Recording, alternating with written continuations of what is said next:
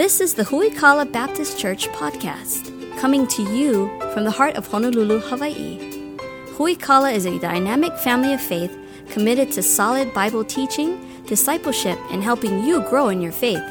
Grab your Bible and prepare to dig deep into the Word with Pastor Anthony King.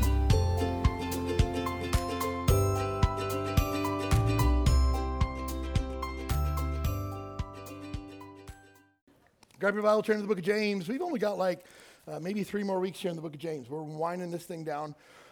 We will not start, we're going to do a couple of mini-series towards a little bit later in the year. We will not start our brand new book of the Bible on Sunday nights until the beginning of the new year. I already got my preaching schedule through the end of the year lined out with a couple of mini-series in the middle there to help us to grow as a church.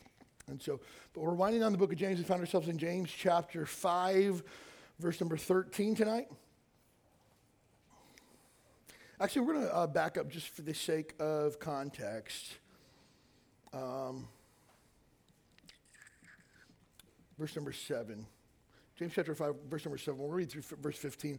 We're really focusing on verses 13 through 15 tonight, just to give us context to the whole passage. I want to take a look at starting in verse number 7. James chapter 5, verse number 7. Be patient, therefore, brethren, unto the coming of the Lord. Behold, the husbandman waiteth for the precious fruit of the earth, and hath long patience for it, until he receive early and latter rain. Be ye also patient. Establish your hearts, for the coming of the Lord draweth nigh. Grudge not one against another, brethren, lest ye be condemned. Behold, the judge standeth before the door. Take, my brethren, the prophets, who have spoken in the name of the Lord, for example of suffering, affliction, and of patience. Behold, we count them happy which endure. You've heard of the patience of Job, and have seen the end of the Lord, and that the Lord is very pitiful and tender mercy. But above all things, my brethren, swear not, neither by heaven nor by earth, neither by any other oath, but let your yea be yea, and your nay be nay, lest you fall into condemnation. Verse 13. Is any among you afflicted? Let him pray. Is any merry? Let him sing psalms. Is any sick among you? Let him call for the elders of the church. The word elders is synonymous for the word pastors. And let them pray over him, anointing him with oil in the name of the Lord. And the prayer of faith shall save the sick, and the Lord shall raise him up. If thou have committed sins, they shall be forgiven him. The title of tonight's message, Enduring Difficulty with Grace. So the reason I backed up to verse number 7 is because the context of this verse deals with the idea of suffering. Now again, I want to help you to be better Bible scholars and better Bible students and students of the Word of God by doing this. Helping you to understand whenever we read a verse, we need to know what happens above it, what happens below it, who it was written to, why it was written, so that we can understand the Bible better. Anybody can take a verse and pluck it out of context and make it say what they want it to say, but that's not how the Bible works. The Bible works in context. The Bible also works together. There's not going to be any part of the Bible that disagrees with other parts of the Bible. They work together in concert, and the Bible always, always, always validates itself.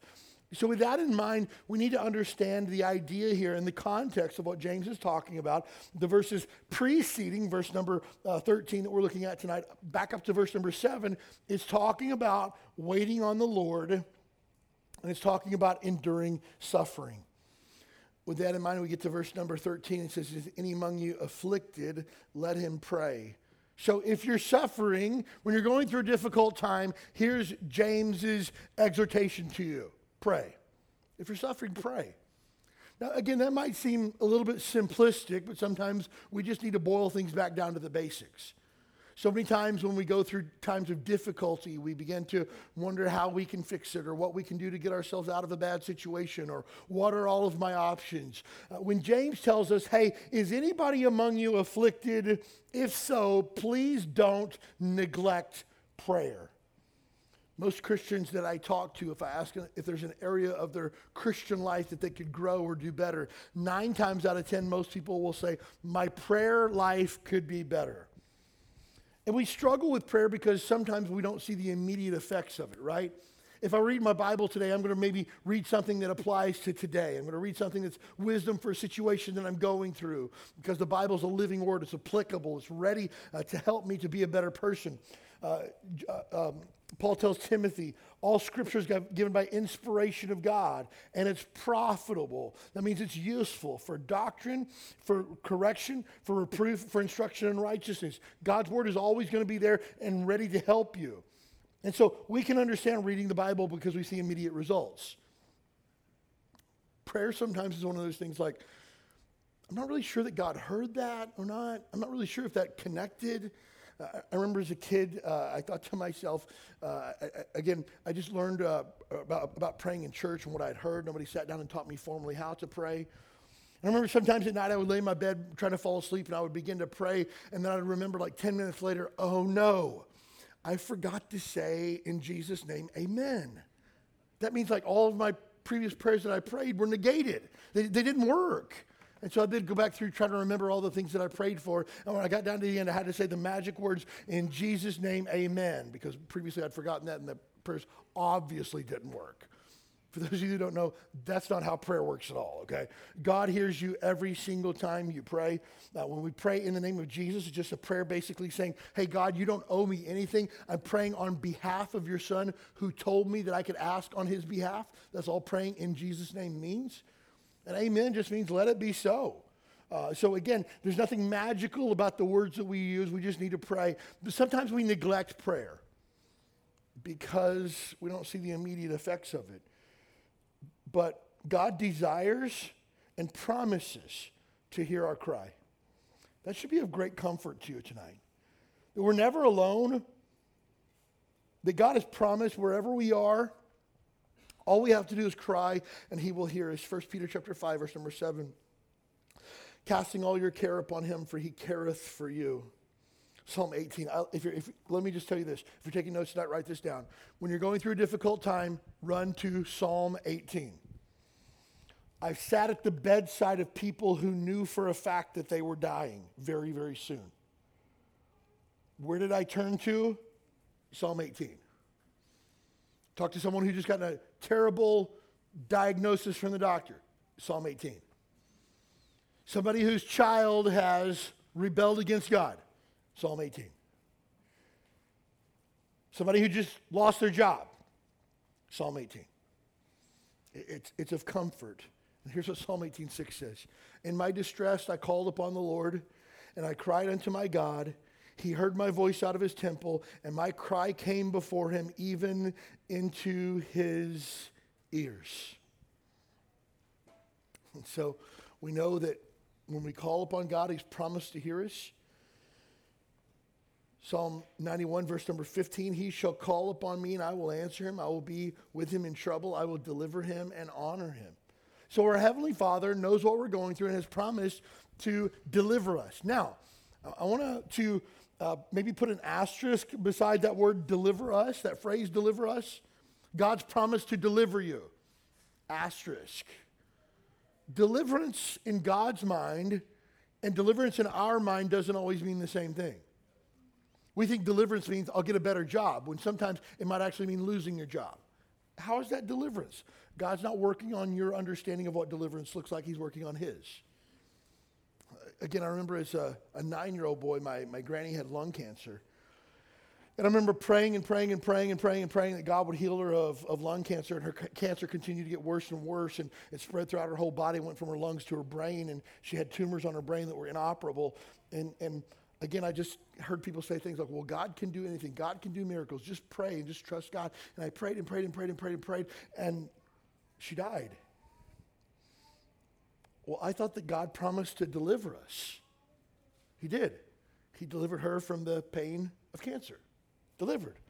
Well, that's not what I was talking about. Yeah, that's what God was talking about, though. And so again, we in our finite minds, which are so incredibly small, think deliverance looks like what we want it to look like, when oftentimes God's promise of deliverance in our lives looks very different. And again, please understand, if God did everything the way that you asked, in your timetable that you wanted, precisely to your specifications, then God is no longer God, you are. And God simply exists to rearrange the entire universe to lay it out exactly how you want it. And that's not how God works. But he's promised, if you're going through difficulty, he will help. Prayer also causes us to fall upon the God of all comfort. And God comforts us so that we can comfort others. Keep your finger here in James 5. We're coming back in just a second. But flip over to 2 Corinthians chapter 1.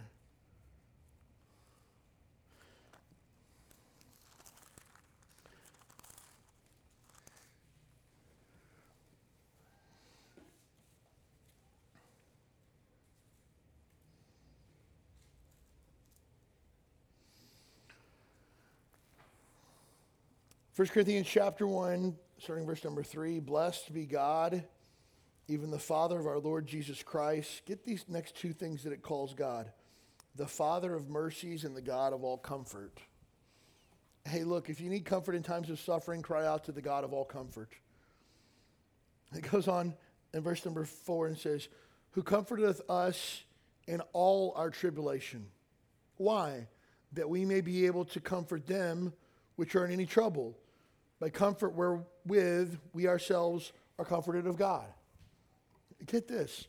God has led you through some difficulty and some suffering in your life so that you can be a blessing to other people.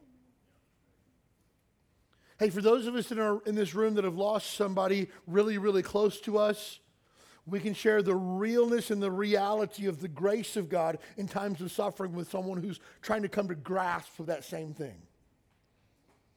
For those of us that maybe have gone through difficulties in our marriage, we can share with other people how real the grace of God is in every circumstance that your marriage will ever possibly face. Why? Because we've been through it.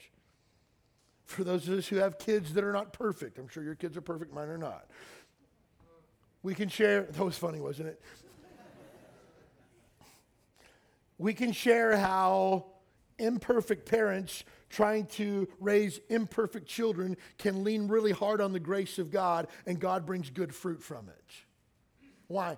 Because there's been nights where we stayed up bawling our eyes out over the decisions that our kids have made. And what happened? The grace of God met us in our suffering. And I'm here tonight to tell you, if you've gone through that, I have too, and I can help you.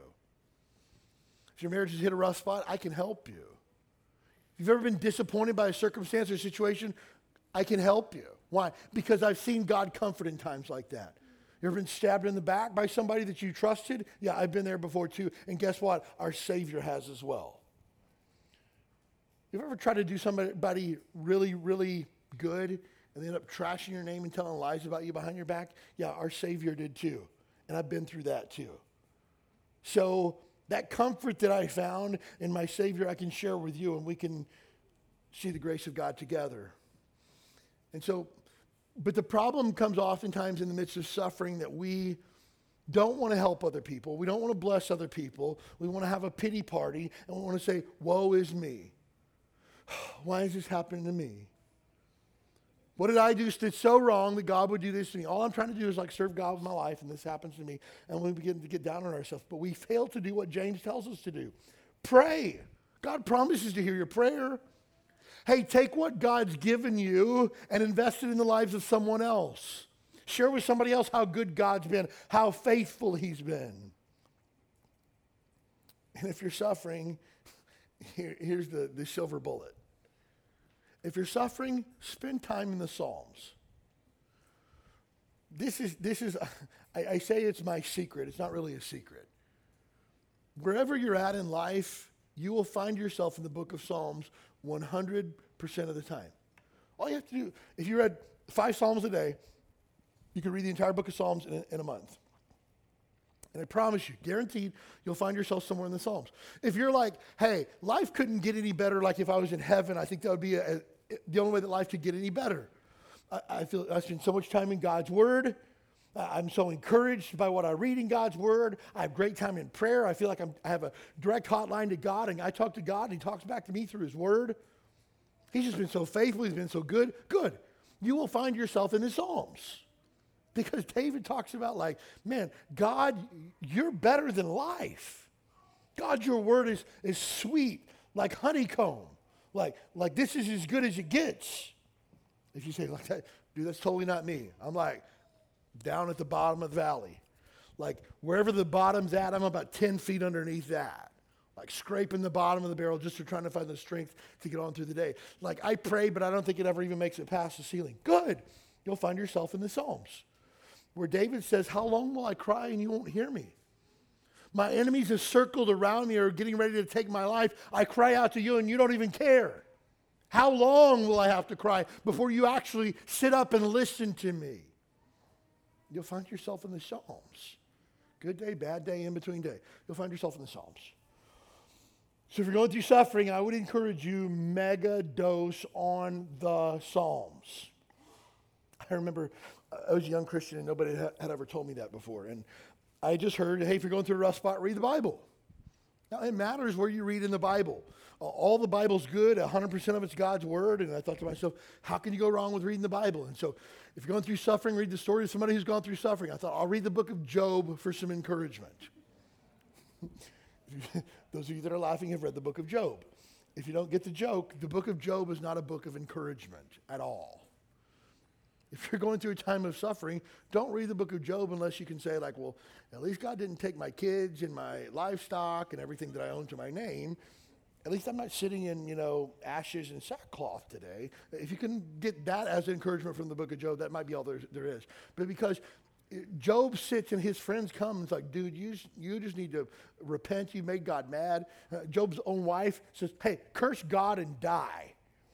Just get it over with. Job, like, this is sad. And so I didn't know where to read. But the book of Psalms, man, once I found that, it was like water to my soul. And I found so many reasons to praise God. I found the faithfulness of God time and time again. Those Psalms where you're down in the valley are called Psalms of lament. It's fascinating because every single Psalm of lament always comes down to the very end, and it always turns around and says things like, but I will trust in your name. But you have always been faithful. But in thee I do place my trust. Always. And I remember that just being so encouraging to me at 10, 15, 20, 100 different times in my life where I came to the Psalms and I just found help there. Turn back to James chapter 5 if you would. Verse number 13. Is any among you afflicted? Let him pray. Is any merry? Let him sing psalms. Now, Psalms was a book of worship. It was the song book for the Jewish believers. They would actually sing them in church. Somebody gave me a gift several years ago of, it's called a psalter with a P-S-A-L-T-R. P-S-A-L-T-E-R? Yeah. Psalter.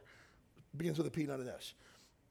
And basically, it's the Psalms set to music. Now, I'm not a music guy. I don't read notes or anything like that, but I just thought to myself, how fascinating is this?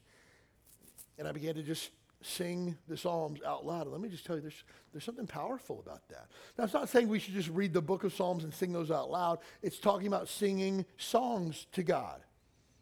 What type of songs should we sing? The Bible tells us psalms, hymns, and spiritual songs. So, good news. If you're happy, praise God. Praise for it.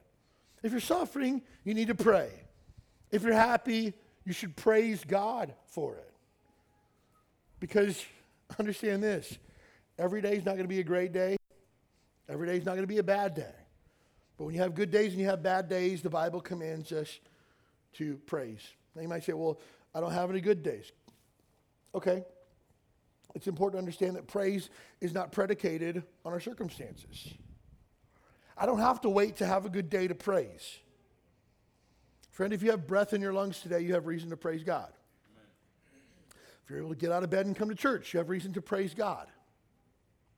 If you had a church to come to tonight, you should praise God. If you have a church family that loves you, you should praise God. Again, 1,000,001 reasons to praise.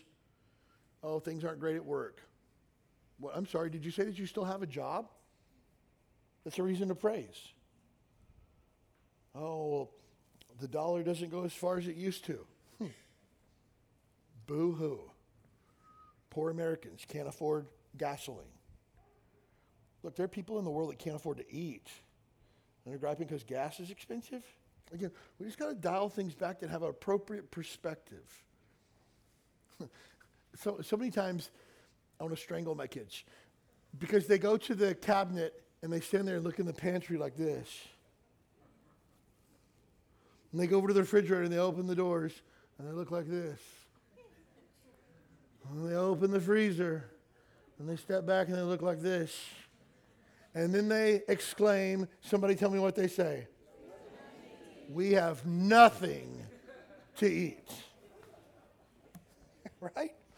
Pantry full of food, refrigerator. There's not enough place to put a 20-ounce soda in there because it's so full.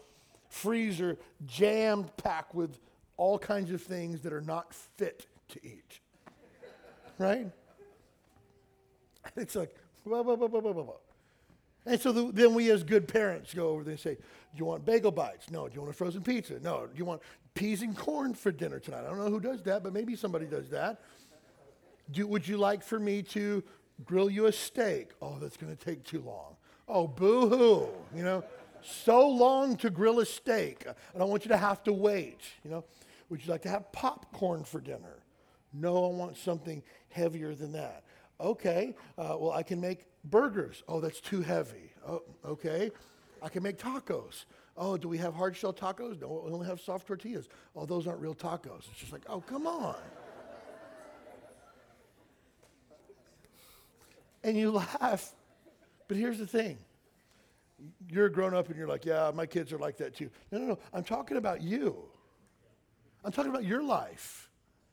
Oh, I had to sit in traffic on the way home from work today. Come on. Really? Oh, my neighbors are so loud. Really? Oh, my neighbors, it's the middle of August. They still haven't taken down their Christmas decorations. It's almost Christmas again. Okay? Like, really? Find something to praise God for, would you?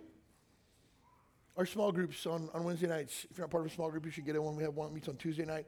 Most of our groups meet on Wednesday. We have a single adults one that meets on Friday nights. We always start, go around, share your name, a praise, and a prayer request. And no lie. Some people are like, oh, I'm trying to think of a praise. I'm here. That's the best you got?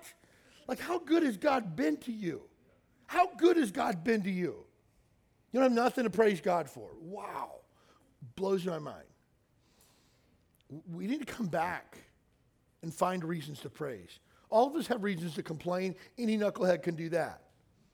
But the Bible says if you're truly legit suffering, you need to pray. But if you have reasons to praise God, you should praise God. And praise isn't based on your circumstances. Paul wrote the book of Philippians from prison, Philippians 4:4. Rejoice in the Lord always. And again I say, what? Rejoice. Oh, but I'm in prison and I can't get out and go anywhere. Paul's like, no. He even goes to the beginning of Philippians. Said, hey guys, you might have heard him in prison. Not a big deal. Don't feel sorry for me. I've had the opportunity to preach the gospel. The gospel's actually going forward while I'm in prison. So actually, I'm really okay. That's what Paul says in Philippians chapter 1. So Paul, being in prison, not allowed to be free for what? Just for following and obeying God and preaching the gospel. Paul gets imprisoned. And he says, rejoice in the Lord always. And again, I say rejoice. When we talk about joy, joy is happiness based on spiritual realities. Joy has absolutely nothing to do with your physical or material circumstances.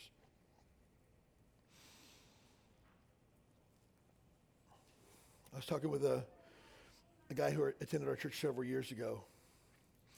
And he got bent out of shape about something. I don't even remember what it was. It doesn't really matter. But he would come to church and he would basically fold his hands and be angry.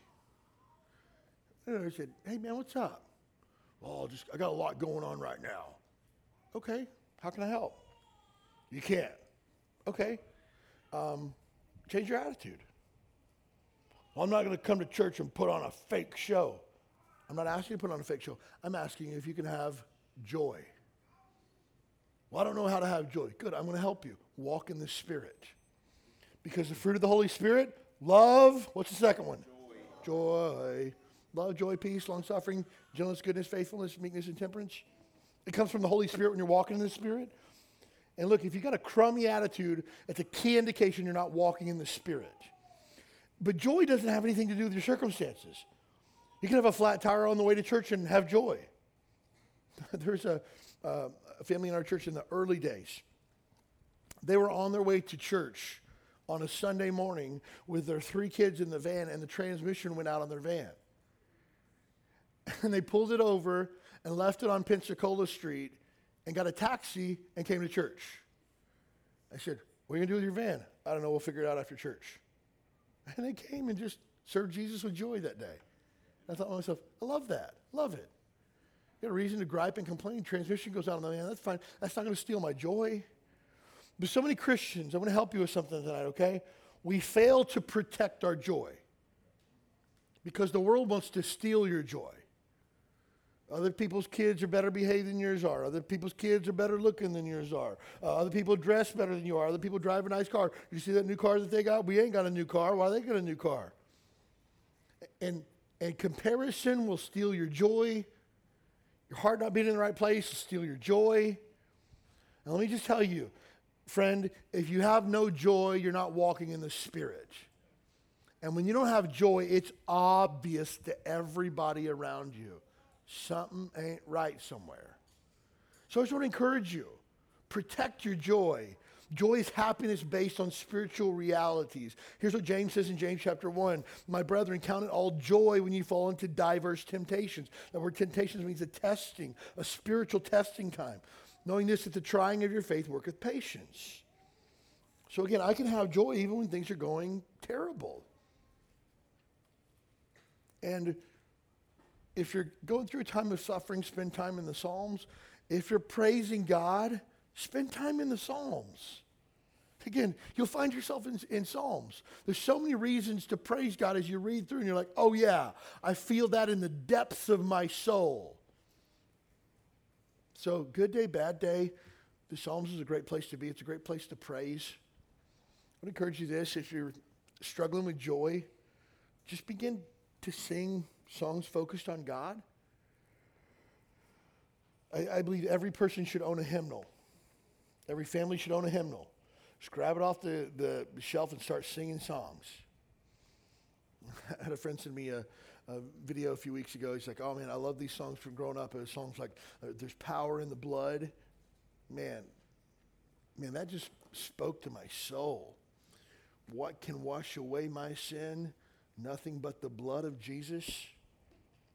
Man, you start singing songs about God's goodness, God's grace. Man, you sing songs like Christ is mine forevermore. I don't care how bad your day has been, but Christ has paid for every failing. He is mine forevermore. Like Christ belongs to me and I belong to Christ. What? I got cut off in traffic? What? I'm going to let that ruin my day? No. I'm going to protect my joy. That's why you and I have to prioritize personal worship.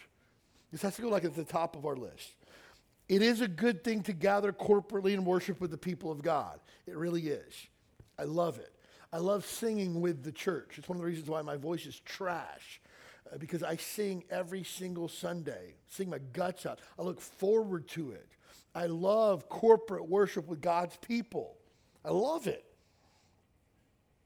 I try to sit in the back and like sing quietly, and I just can't. I can't do it.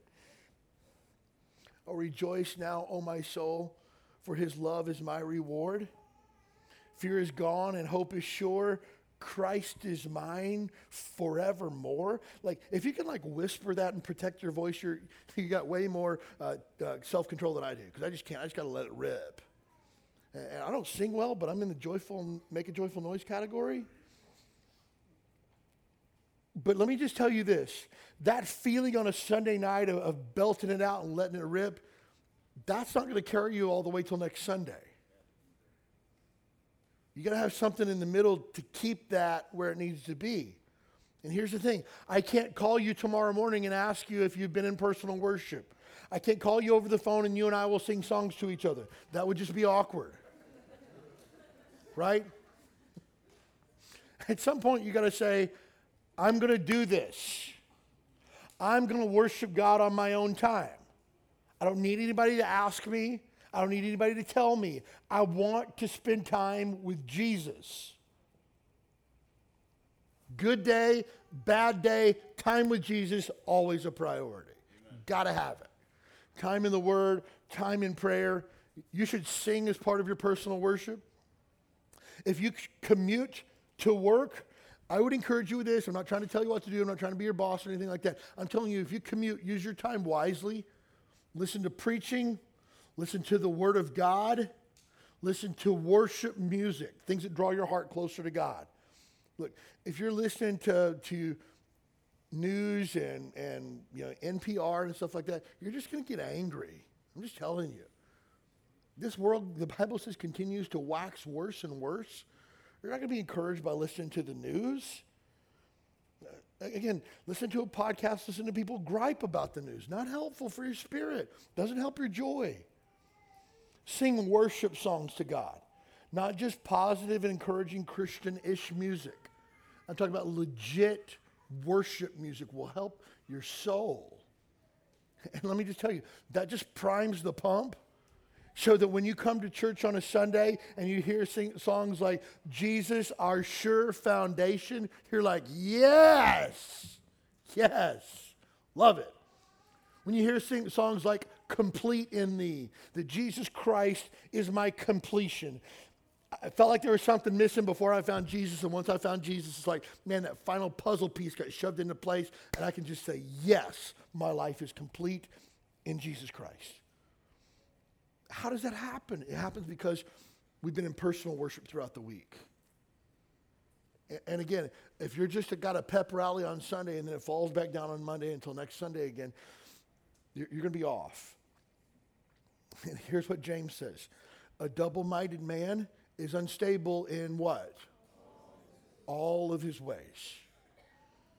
So again, you just can't ride the high from Sunday throughout the week until next Sunday. It doesn't work that way. It's meant to give you the tools that you need to continue to walk with Jesus day by day. And you got to prioritize your personal worship. If you don't know what that looks like, I promise you, I want to help you. Spend time in the Word, spend time in prayer, spend time singing to God on your own. There's been times before my kids have come out of my office and say, Dad, are you okay? Yeah, why? Because it sounds like somebody's killing a cat outside. Oh, that was me. I was just singing. I put my headphones on and let it rip. You laugh, but it's true. I sound more like a pregnant cat as opposed to a cat being killed. But nevertheless, we have to prioritize our time with God. Here's what Jesus promises in John chapter 15, verse number 5. I am the vine, ye are the branches. He that abideth in me and I in him, the same bringeth forth much fruit. For without me, you can do nothing. You disconnect from Jesus, you are worthless to Jesus. You say, well, that's not very nice. I didn't say it. Jesus did. If you disconnect from the vine, the only thing that you're good for is to be gathered up and thrown into the fire. But Jesus says, if you stay connected to me, and I'm connected to you, the same will bring forth much fruit. I don't know about you, but I want much fruit in my life. And that only comes from being connected to Jesus. Back to James chapter 5, verse number 14. Is any sick among you? Let him call for the elders of the church. Let them pray over him, anointing him with oil in the name of the Lord. And the prayer of faith shall save the sick, and the Lord shall raise him up. If he hath committed sins, they shall be forgiven him. Now, pause here for just a second. I've heard this passage preached my entire life. 40 plus years I've been in church. I've heard this passage, this verse referenced multiple times, dealing with physical healing.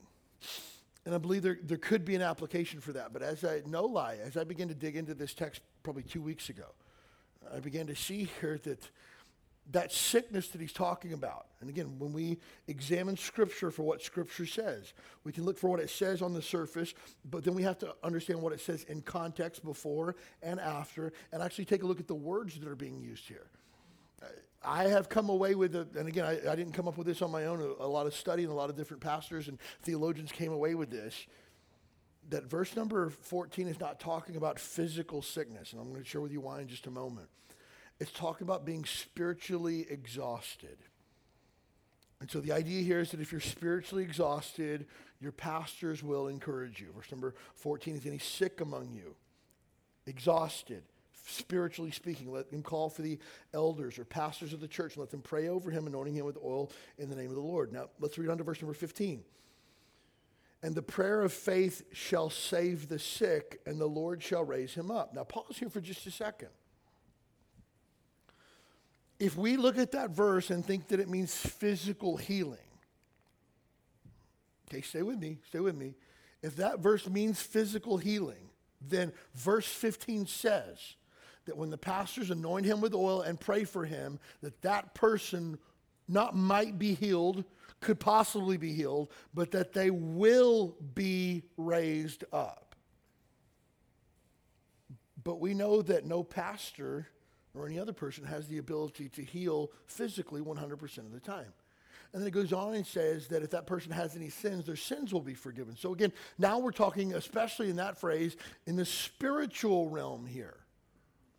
And so pastors couldn't heal anybody physically if we wanted to. That was an apostolic gift that was meant to go with the gospel for the purpose of validating the message to bring people to repentance. But in this case here, it uses the Greek word kamno, which speaks of spiritual fainting and weariness. That Greek word kamno is only used one other time in the entire Bible, one time, and one time only. It's in Hebrews chapter 12, verse number 3. Listen to this. Speaking of Jesus Christ, for consider him that endured such contradiction of sinners against himself, get this, lest ye be wearied and faint in your minds. That phrase, faint in your minds, means to give up spiritually or mentally speaking.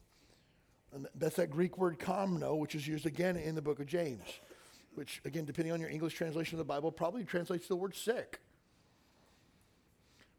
But again, when you dig a little bit deeper and you take a look at the context is not talking about physical ailments and how we can be healed 100% of the time. Because again, take a look at James chapter 5 here with me. Verse number 15. And the prayer of faith shall save the sick. Sick is Greek word kamno there. And the Lord shall raise him up. So again, this is not a conditional promise. This isn't a sometime promise. It's a guaranteed promise. And again, no pastor can guarantee 100% healing all of the time. I prayed for many people who their sickness got worse and they died. So that can't be what James is talking about. That this person will be raised up. This person will be healed. It must be speaking of something else. And again, based on the study that I've done and the way that I see in the context, it's speaking of being spiritually exhausted. And so if that's the case here, then the spiritual leadership of your church family should refresh you. Now again, does this mean that God can't heal people physically? I don't believe that at all. And if somebody needs physical healing, I believe we as a church should pray for that person's physical healing. But we also know that doesn't happen 100% of the time. But when it comes to your spiritual refreshment, your pastor, your pastoral staff, the leadership of our church, to include the deacons of our church, these are folks that God has given you for the purpose of encouragement. They should refresh you. And again, if you have a pastor who causes grief in your life on a continual basis, who does not comfort you and shepherd you and feed you and lead you and lift you up and encourage you, man, a pastor's not doing his job. If that's the case for you, please let me know. If I haven't done a good job of encouraging you, please let me know. I want to. I really do. But again, it comes back to you primarily should be encouraged by the Word of God and by the preaching of the Word of God. But it's interesting, again, at the end here, if we're speaking in a spiritual sense, this is the way that I interpret this passage of Scripture. And if he has committed sins, they shall be forgiven him.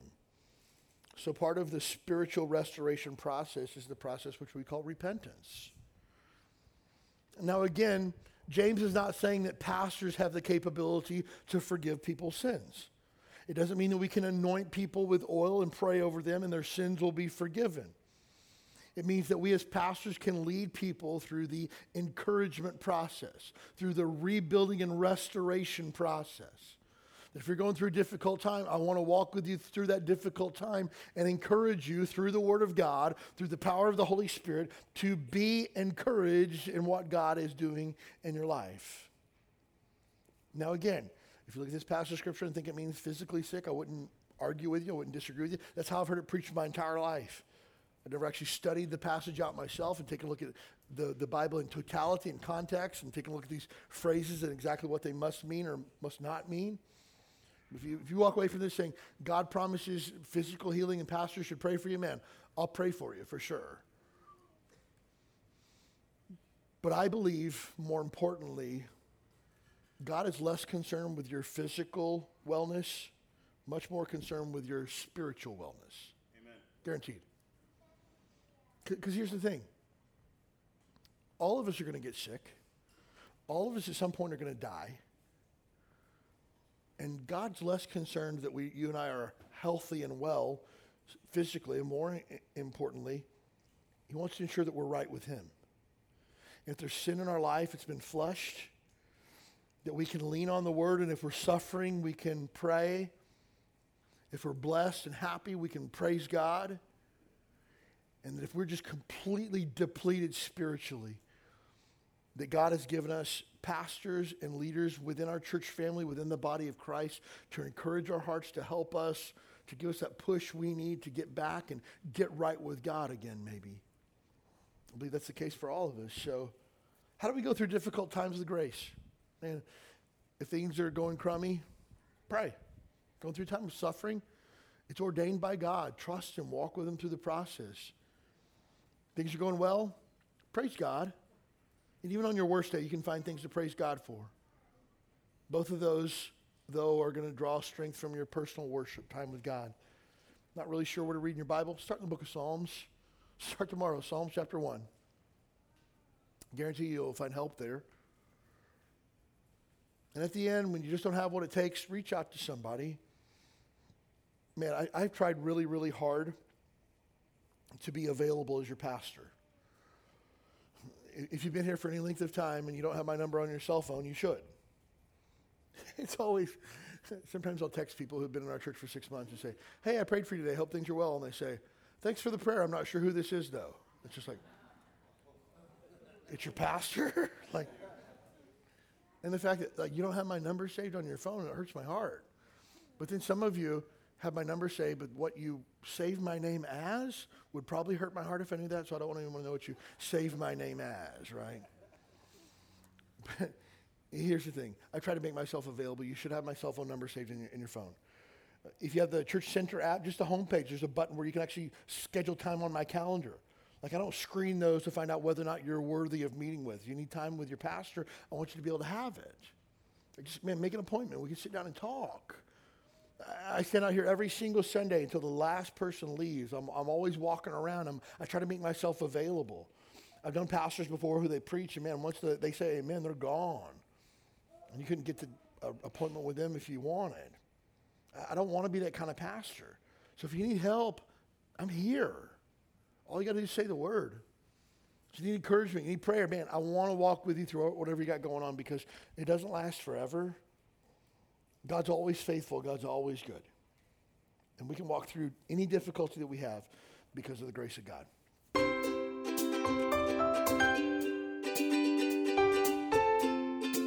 Thanks for joining us for the Huikala Baptist Church podcast. We'd love to have you as our guest this Sunday morning at 10 a.m. You'll find exciting classes for your keiki, a welcoming church family, and a message from the Bible that's sure to encourage your heart. Join us this Sunday. You belong here.